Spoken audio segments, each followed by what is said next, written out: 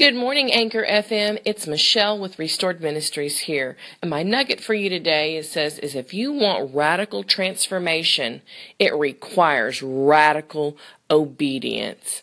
And so I wanted to just to encourage you today that in 1 Peter 1:14 in the Passion Translation, it is so good. It says, "As God's obedient children, never again shape your lives by the desires you followed when you didn't know any better."